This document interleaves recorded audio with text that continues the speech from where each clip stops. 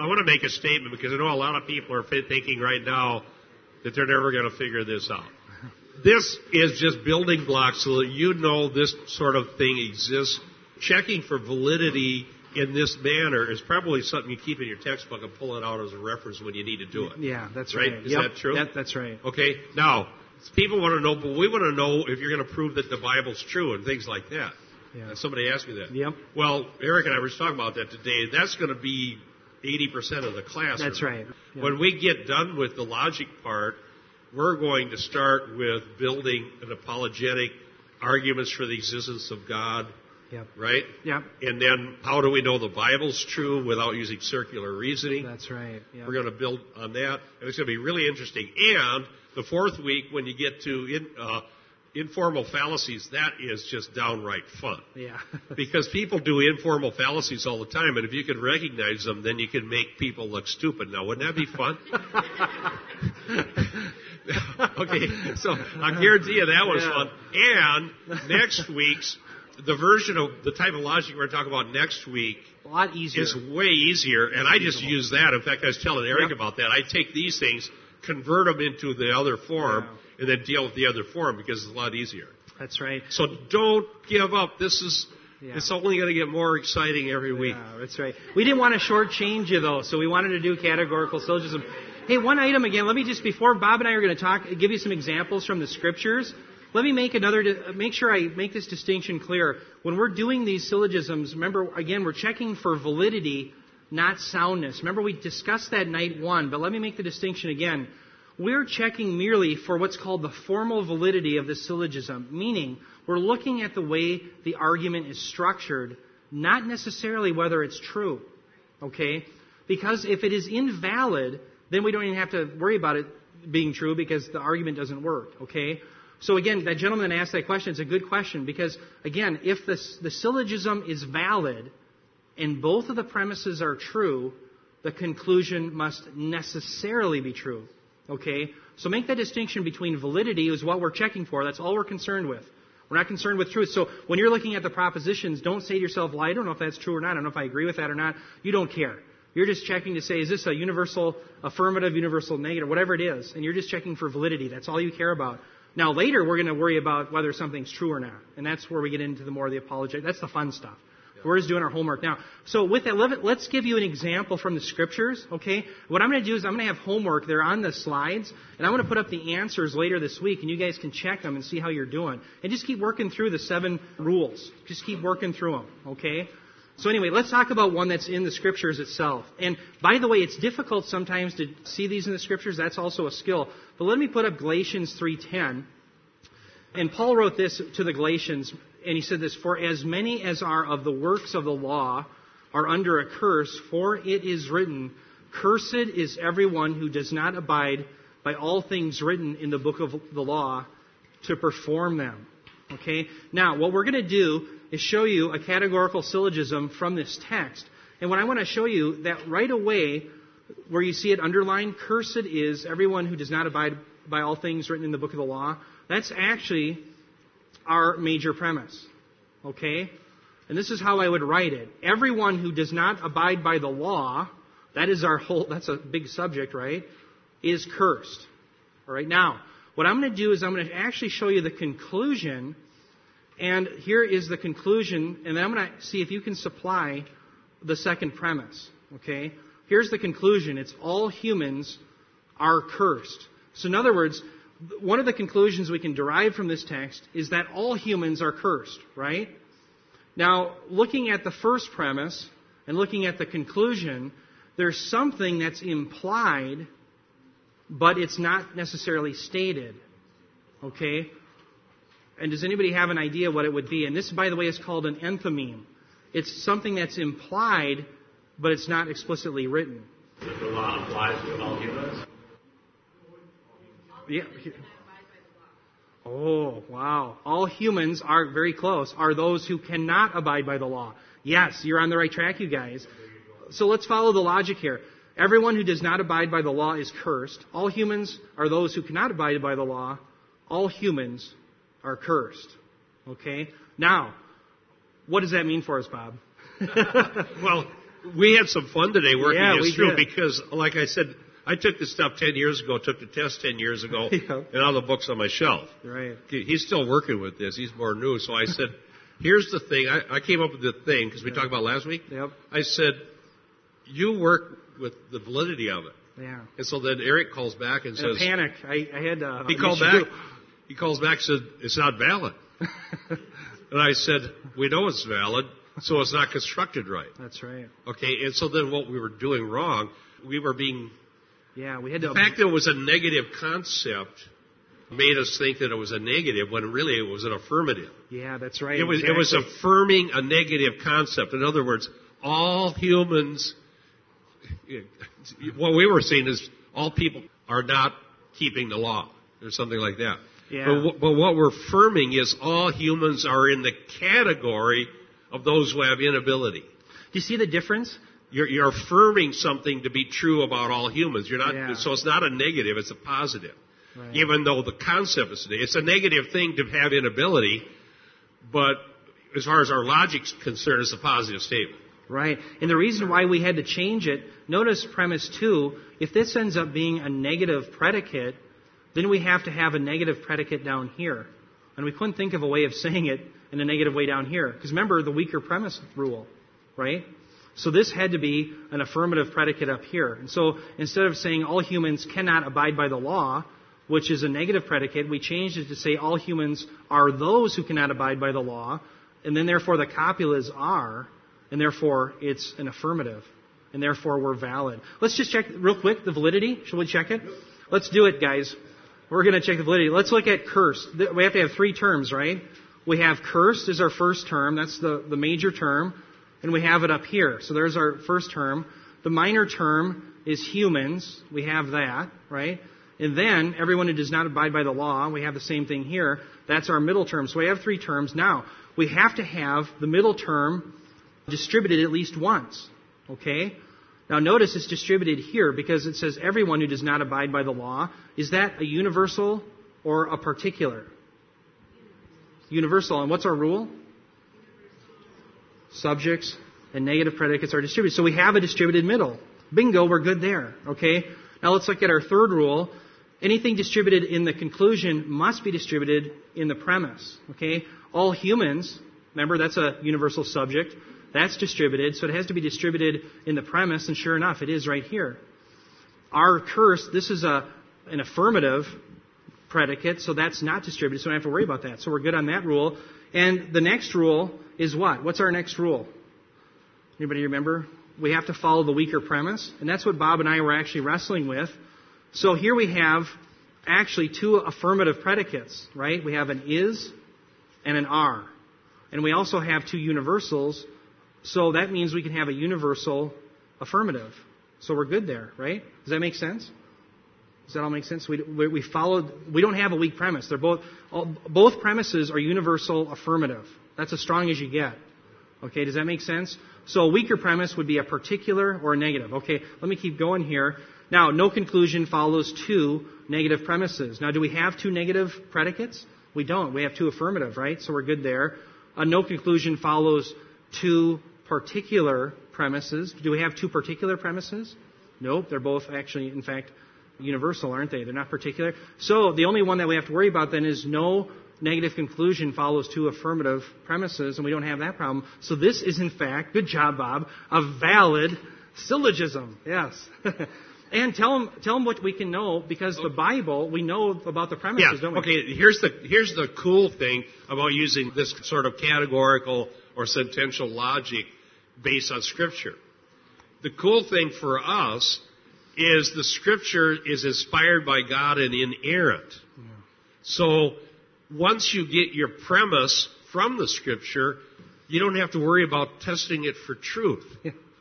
Amen. Okay, so from philosophy, you can get a premise, and like we were doing earlier, you can construct a valid syllogism using premises, but if the premise comes from science or philosophy or general revelation, our statement may or may not be true. It has to be tested, and that's debatable. But for Christians who agree on the inspiration of Scripture, we can't debate against a premise that comes right from Scripture. Yeah.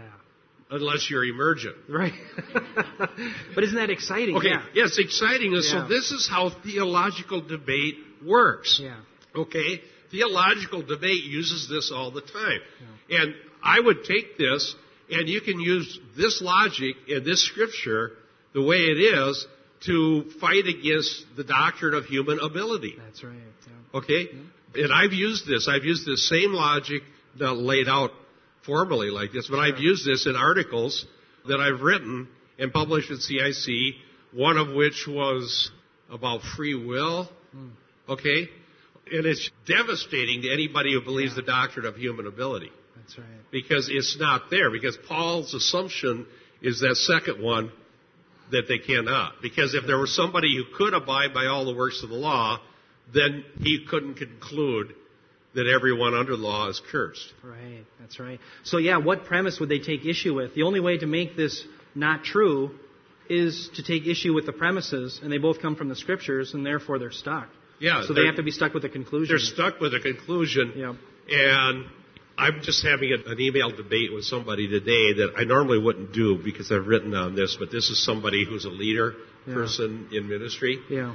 And who was taking issue with my doctrine of monergism or grace alone. Yeah.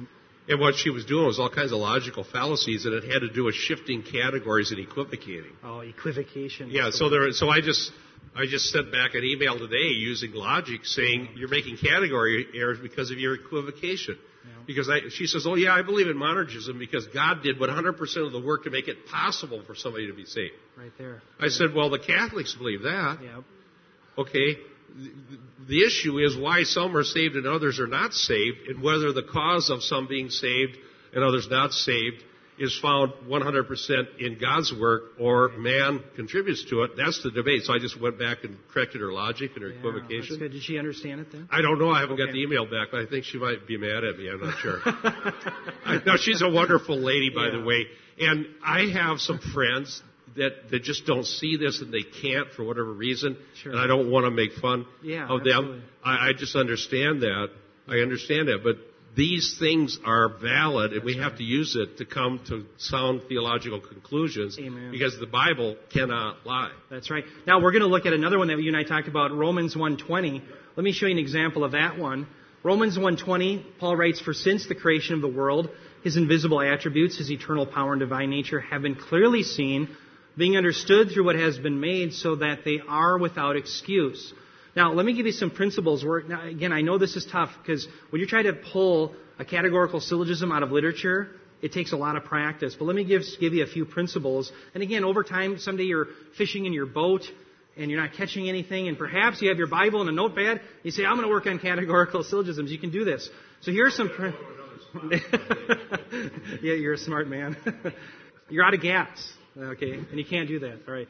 Here's the first principle, I think, is this. Find the conclusion. And why do we want to find the conclusion? Because we know in the conclusion, if we find a conclusion in the literature, we already have the major and the middle term, or the minor term.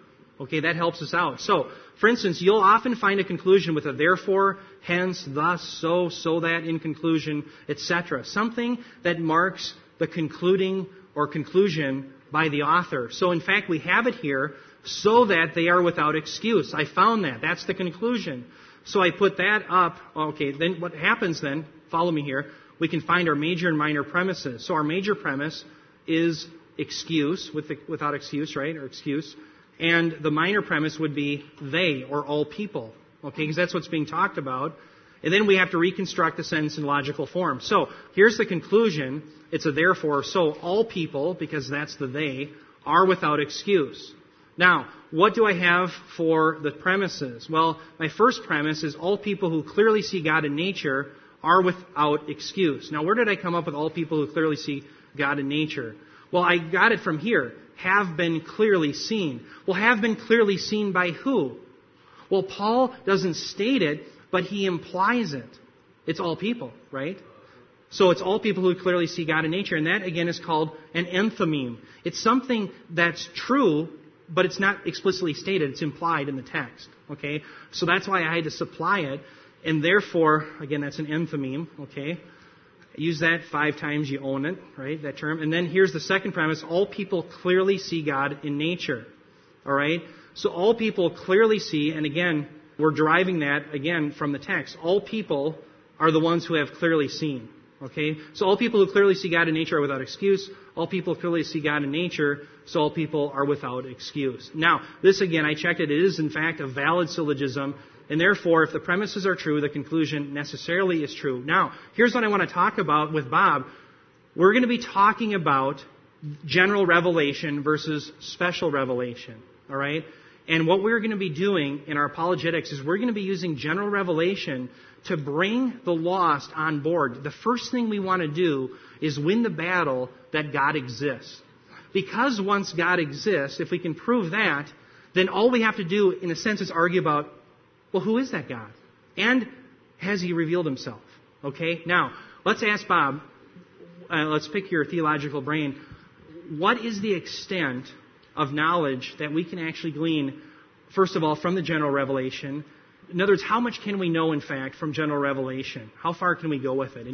That's a very good point. Carl was asking about that today because he had general revelation for his theological term. Yeah. And we were discussing the definition.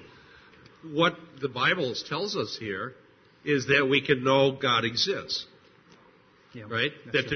From general revelation. And I told you a story today about how that actually happened in my life. Yeah, very powerful. Yeah, so I was in organic chemistry, and I saw evidence from the intricacies of the chemicals in the human body that there had to be a God. Wow. So you can know that. Now it says we can know His attributes. Now I would say His invisible attributes. What can we know about attributes from general revelation? Well, for one thing, we know that there is a God and that something cannot come from nothing. So God created what does exist. Yeah. So we can see that in general revelation. And I think we can see that God is personal. Why? Because humans are personal, and the personal doesn't come forth from the impersonal. Right. So God is a person. We can see that from general revelation. And we can also see certain things about His omnipotence and what have you, because when we see the vastness of the universe, we can see what are those things called, those constants that are necessary, that if they were different, life could not exist on planet Earth. Yeah, the anthropic principles. Yeah, exactly. Yeah. And so we can see a lot of things that would say there's a God, that He's a powerful God, He's an intelligent God, He's a personal God. That's what Paul's saying. That's right. Okay, but the real question becomes, has He spoken? Yeah. Are we limited to only those things that would make us theists, or can we know more? That's where we're going. All right. Now that brings up another categorical syllogism. All right. So that's out of Hebrews. Let me mention one thing. Do we have time? That's a good segue. This is like a radio show, Bob. Very good. All right. That's professional. One item. We're going to be talking about different types of apologetics, and there's 3 basic types. There's presuppositional, evidential, and classical apologetics. We're going to be using the classical apologetic model. Now, what's the difference? The primary difference is in the extent or the usage of general revelation. So, for instance, the classical apologists that we're going to follow used general revelation to first prove the existence of God. Okay? Now, the presuppositionalists, they don't use that. Okay? What they believe is that you have to have the starting point of actually first believing in Jesus. Now, what's the problem with that? Well, we're going to see it in informal fallacies. It's begging the question. So, in other words, friends, think about this. We're actually trying to prove the existence of God to somebody and help them trust in Jesus Christ, right? Knowing all the while that when we proclaim the gospel, it's God working through them that does it, right? However, God uses means. He uses arguments, okay? So what we do is we start with these arguments for the existence of God, which are valid, based on general revelation. And then the second question is, if there is a God, it's sort of like Schaeffer's book, He is there and He's not silent. We know there is a God. Has He spoken and revealed more about Himself in detail through speech? That's right. Okay, so the presuppositionalist just starts with God, either with Jesus or with just the Bible. Right. They'll just say, okay, just start with this, don't bother with all that other. Right, and that's the very point we're trying to prove, because the people don't believe that. Right. So we can't start with a starting point that they already deny. That's the problem. Yeah, but there's some very brilliant Christians who've been presuppositionalists, like this Cornelius Van Til and so on. But we'll talk about that when we get to it. Yeah. Okay. Yeah, let's hit that. Let's hit another categorical syllogism from the Scriptures. Here's one from Hebrews 1:4-5. And it says this: having become as much better than the angels, as he has inherited a more excellent name than they. Talking about Christ, obviously.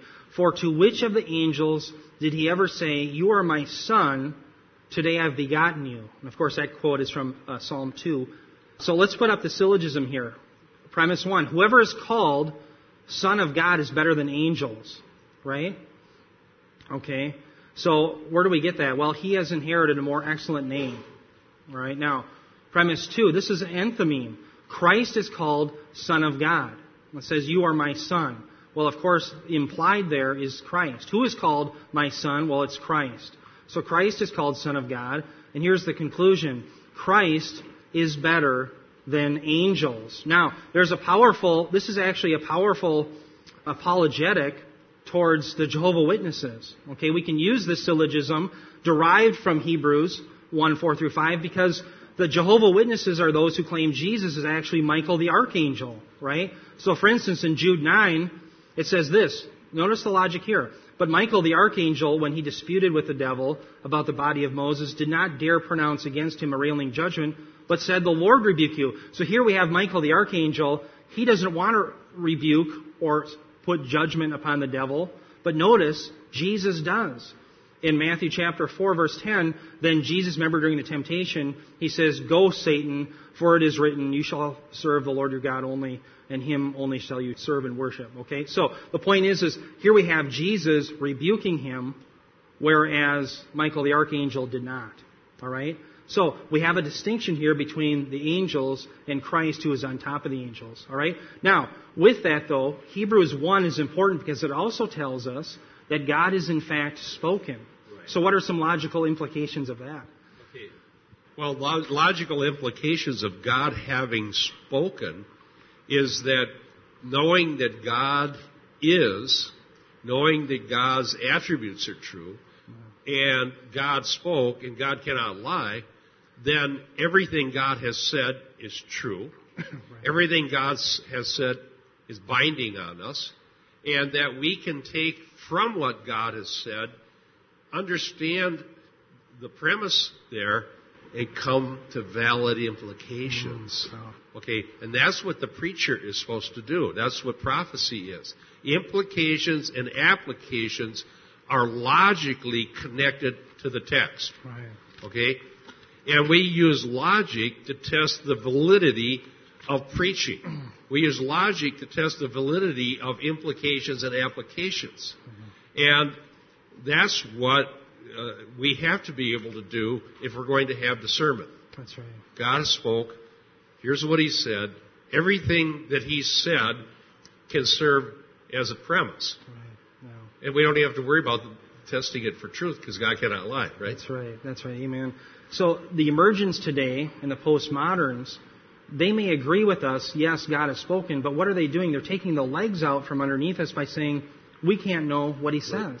Yeah. So what they're doing is taking away the ability to come up with valid implications and applications that are binding. That's right. And so taking away binding truth that's derived from Scripture, tied to it by logic, they have to replace that with something else. And I have this new book will have a whole chapter where I just use logic. Okay, good. I think I sent that one to you. Yep, I have that one. Yep. Okay, so I just use logic and on the emergent church and on their arguments. Yeah. But what they do is they take away the logical connection so you can't have anything binding on you because you can't do that. That's right. And you're only left with an experience. That's right. Yeah. So you fill in experiences, smells and bells and incense and lights and sounds and silence and whatever the experience, the labyrinth, it's always going to be an experience because you can't do the binding anymore. Yeah. Now, what I try to prove in my book is that logic is not culturally relative. Right. Logic is not something that is only true of certain people. It's universal. It's universal, and here's how I would claim logic is universal. It is necessary to survive. Now, my wife and I, she's not here because she's not feeling good. Not because of her statement last week. She'll be back. Okay. Now, she was going to come, but she just got really sick. Now, we had an interesting discussion. She says to me, well, I'm just not logical. I says, yes, you are logical. The real issue is whether you can analyze formally what that looks like. Right. She uses it all the time. She uses it all the time. She held down a job for years doing complex work with books and processes at a work. Every time you prepare food, you're using logic. Right. You're able to read instructions and derive from them a valid action that's logically connected to the instruction. You're actually using logic. And when you discern the difference between food and poison, as I said last week, you just use the law of non-contradiction. That's right. A is not non-A the same way in the same relationship. Postmoderns still drive on the right side of the road, don't Exactly. they? Yeah. Did I tell about the postmodern mushroom hunt? No. Okay. This just illustrates the need for logic, so we don't want you to give up. If the formal stuff just seems too much, you're still logical. Yeah, and you're still using it. You use it every single day of your life. Now, here's the illustration of the need for logic. Here's the deal. We're going to have a mushroom hunt, all right? But we want to be open-minded about how we do this. So we're going to have two groups, all right? We're going to have the postmodern group, and then we're going to have the Enlightenment rationalist group, okay? Now, the postmodern mushroom hunters are going to have an experience. They're not going to use logic. They're not going to use categories. They're not going to use non-contradiction or any of these things. They're going to just gather and meditate about mushrooms until they feel good about it. And they feel the Spirit moving them. All right?